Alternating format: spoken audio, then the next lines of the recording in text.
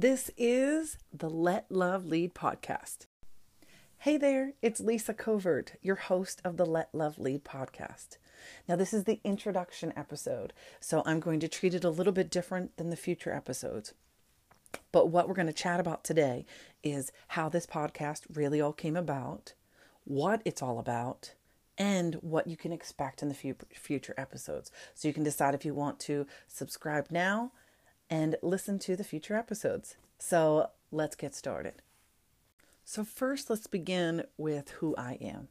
Okay, I'm a mom, I'm a wife, I'm a creative person, I'm a coach, I'm an educator, I'm a writer, but most of all, I am a person that digs deep, is willing to change, learn, do anything I can, which is going to help me live the most best, happy, wonderful life that I can possibly live.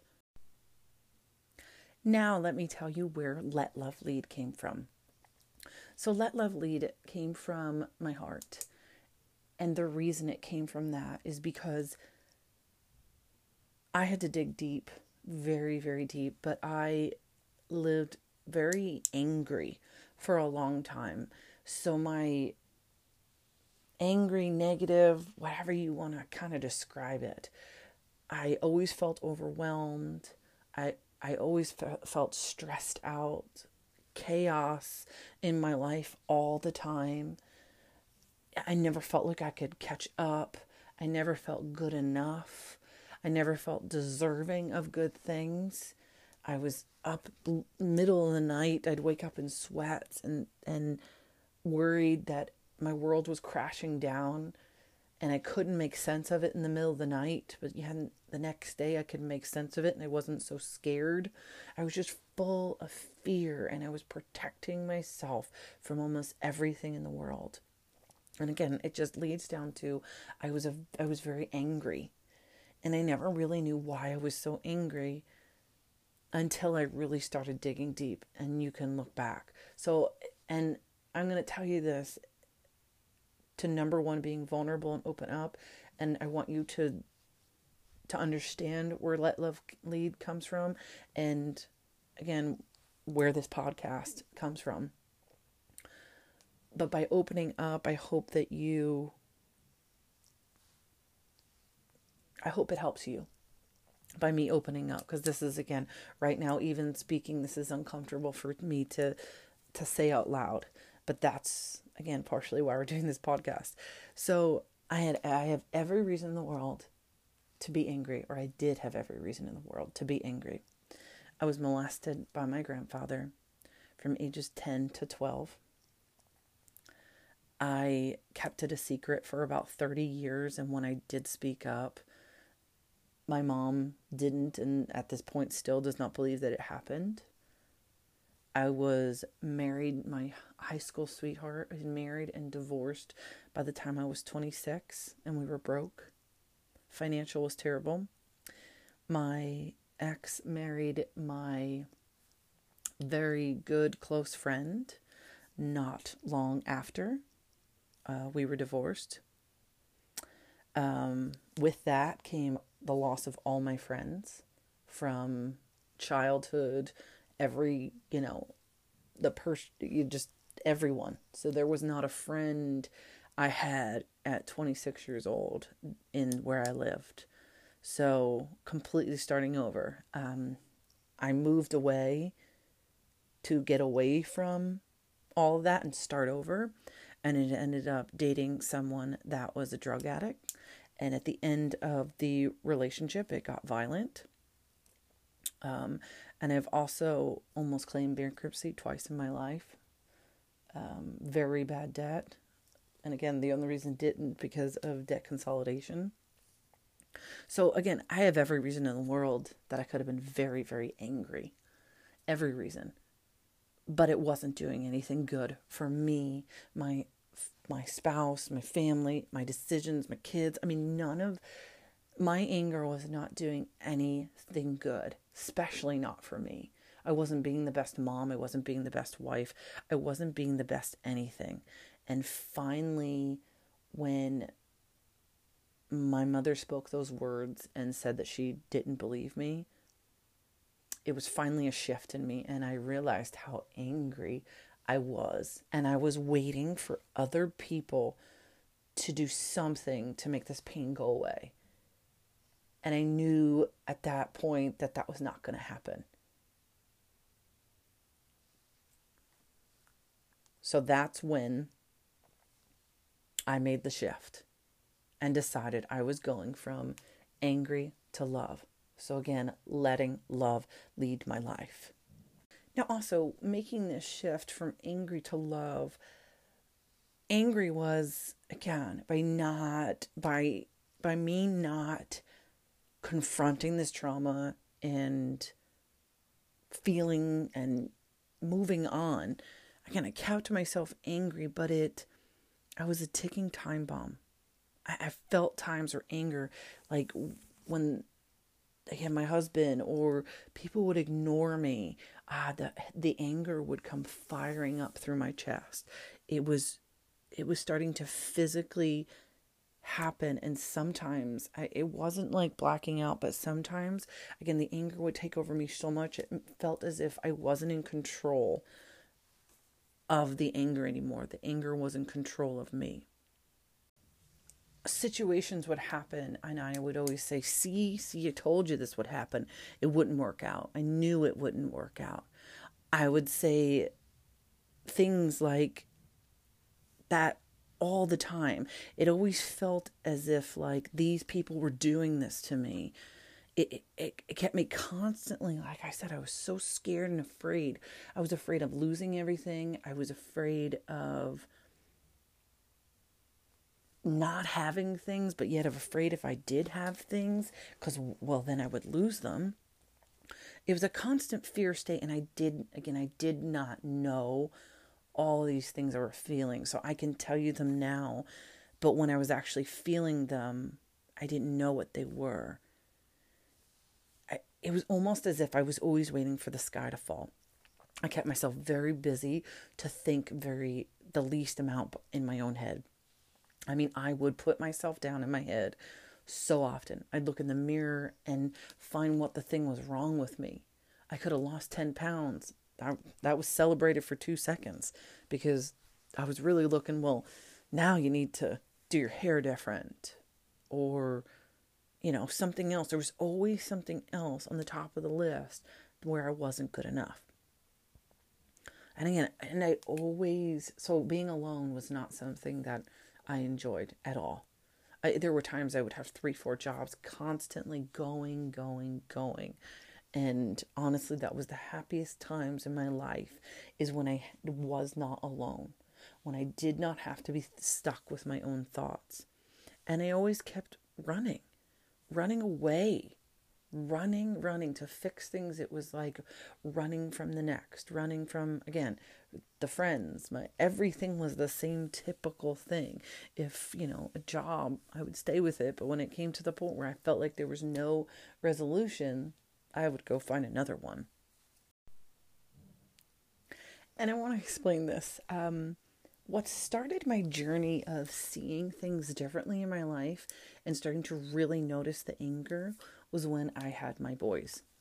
When I first had my first son, if you're a parent at all, you know that if you're living a go life and you're running from almost yourself and everything and all your pain, when you have children, especially in the beginning, there is no running. It's a very lonely process of having kids, learning, the new things with them, learning how to raise a little person, take them with you everywhere.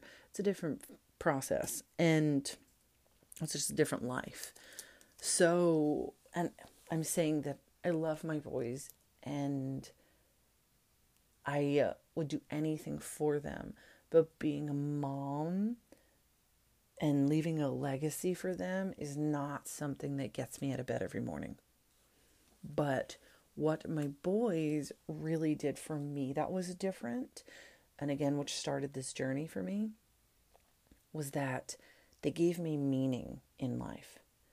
And by meaning, I mean like they found me significant and different than everyone else. Like they they gave me reason to get up. They gave me reasons to do reasons to slow down. Reasons like, hey, if I'm going to bash myself in my head, I can think that no one else knows this, but there's these little people that are super perspective. You know what I mean? I mean, like when my little guy would say something that almost exactly what I was thinking, or point out something, a flaw that I've been picking on myself about. And I mean, there's no privacy, that kind of stuff. So it brought me meaning that I didn't want history to repeat itself.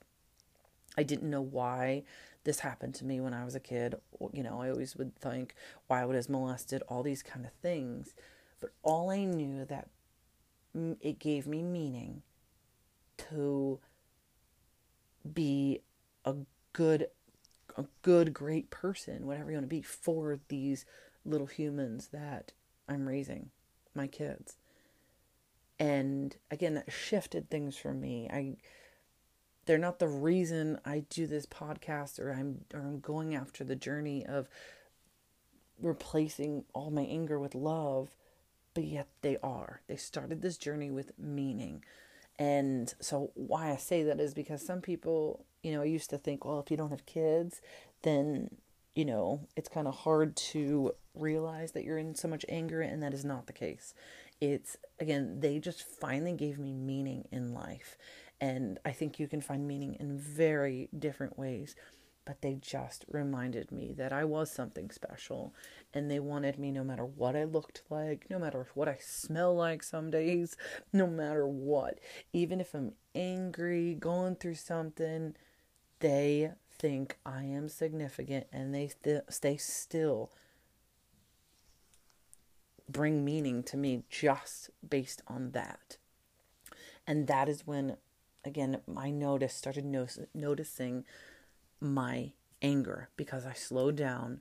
But again, they gave me meaning to make this shift, or at least to check it out and see what I was doing. So then, like I said, when my mother announced and said those words that she did not believe me, it devastated me. It just did. It's hard to go into major detail about it, but it was almost like something that I'll be happy when. And I always had it in the back of my mind that when they were ready, because again, it wasn't really, it was a secret, but we just didn't talk about it. It was mentioned when I was a child, and I got pressure from it, and felt more interrogated, and I went, no. So it kind of got brushed under the rug for 30 years. But then again, I saw the difference in how I would protect my children and raise them and things like that. So that's when I finally made the decision to really say something to them about it. And again, when she said those words, I realized I was putting so much pressure on someone else's reactions. And again, that pushed me to realize that this was not something that my parents needed to work through or anything. Or no matter what someone said, it was never going to change the pain that I felt until I actually went through the pain and talked about it, thought about it, what was painful for me, what wasn't, all of that. So that is when I made my true shift. So again, I'm saying with my kids and growing up, again, they're 1 and 4. So when I started to feel the meaning, that was about 4 years ago.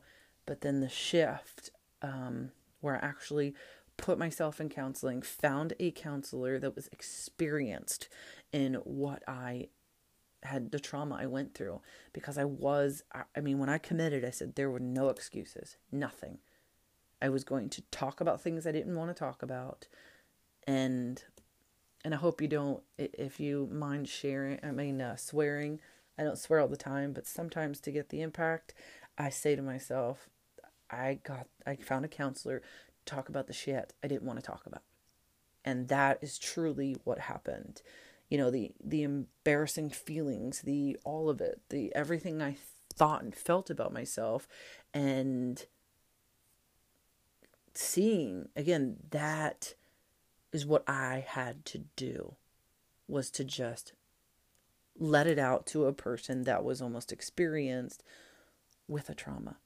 Because, I could have talked to my husband and so many people about it, but actually talking to someone that also knew trauma in the way that I went through it, it was absolutely a game changer. Okay, so through the counseling, I realized that I knew more about my husband and my boys than I knew about myself. So, like if someone would say, "Who is Lisa?" I would say, "I am," and I would jumble. But if you asked who my husband was or who my kids are, I could easily answer that question. So I was putting them and their needs above mine, but yet I was coming empty. So I was giving, and when I didn't get back, even if I didn't ask for it back, nobody knew I wanted something back, that's when this volcano would erupt. So I knew, again, to be a better mom, a better everything, it was time to get to know me. And again, I started taking responsibility for me. And again, I committed to changing these angry thoughts to love. And by that, this is where it all came from. It means that I had to find forgiveness and joy, peace, laughter. I had to get rid of the guilt, the worrying, the fear. It was all absolutely crippling me by keeping in that state. Okay, now this is how I explain it. And it's hard for me to... I'm just going to explain it in the best way I can. When I was very angry and suffering, because I did not confront my trauma,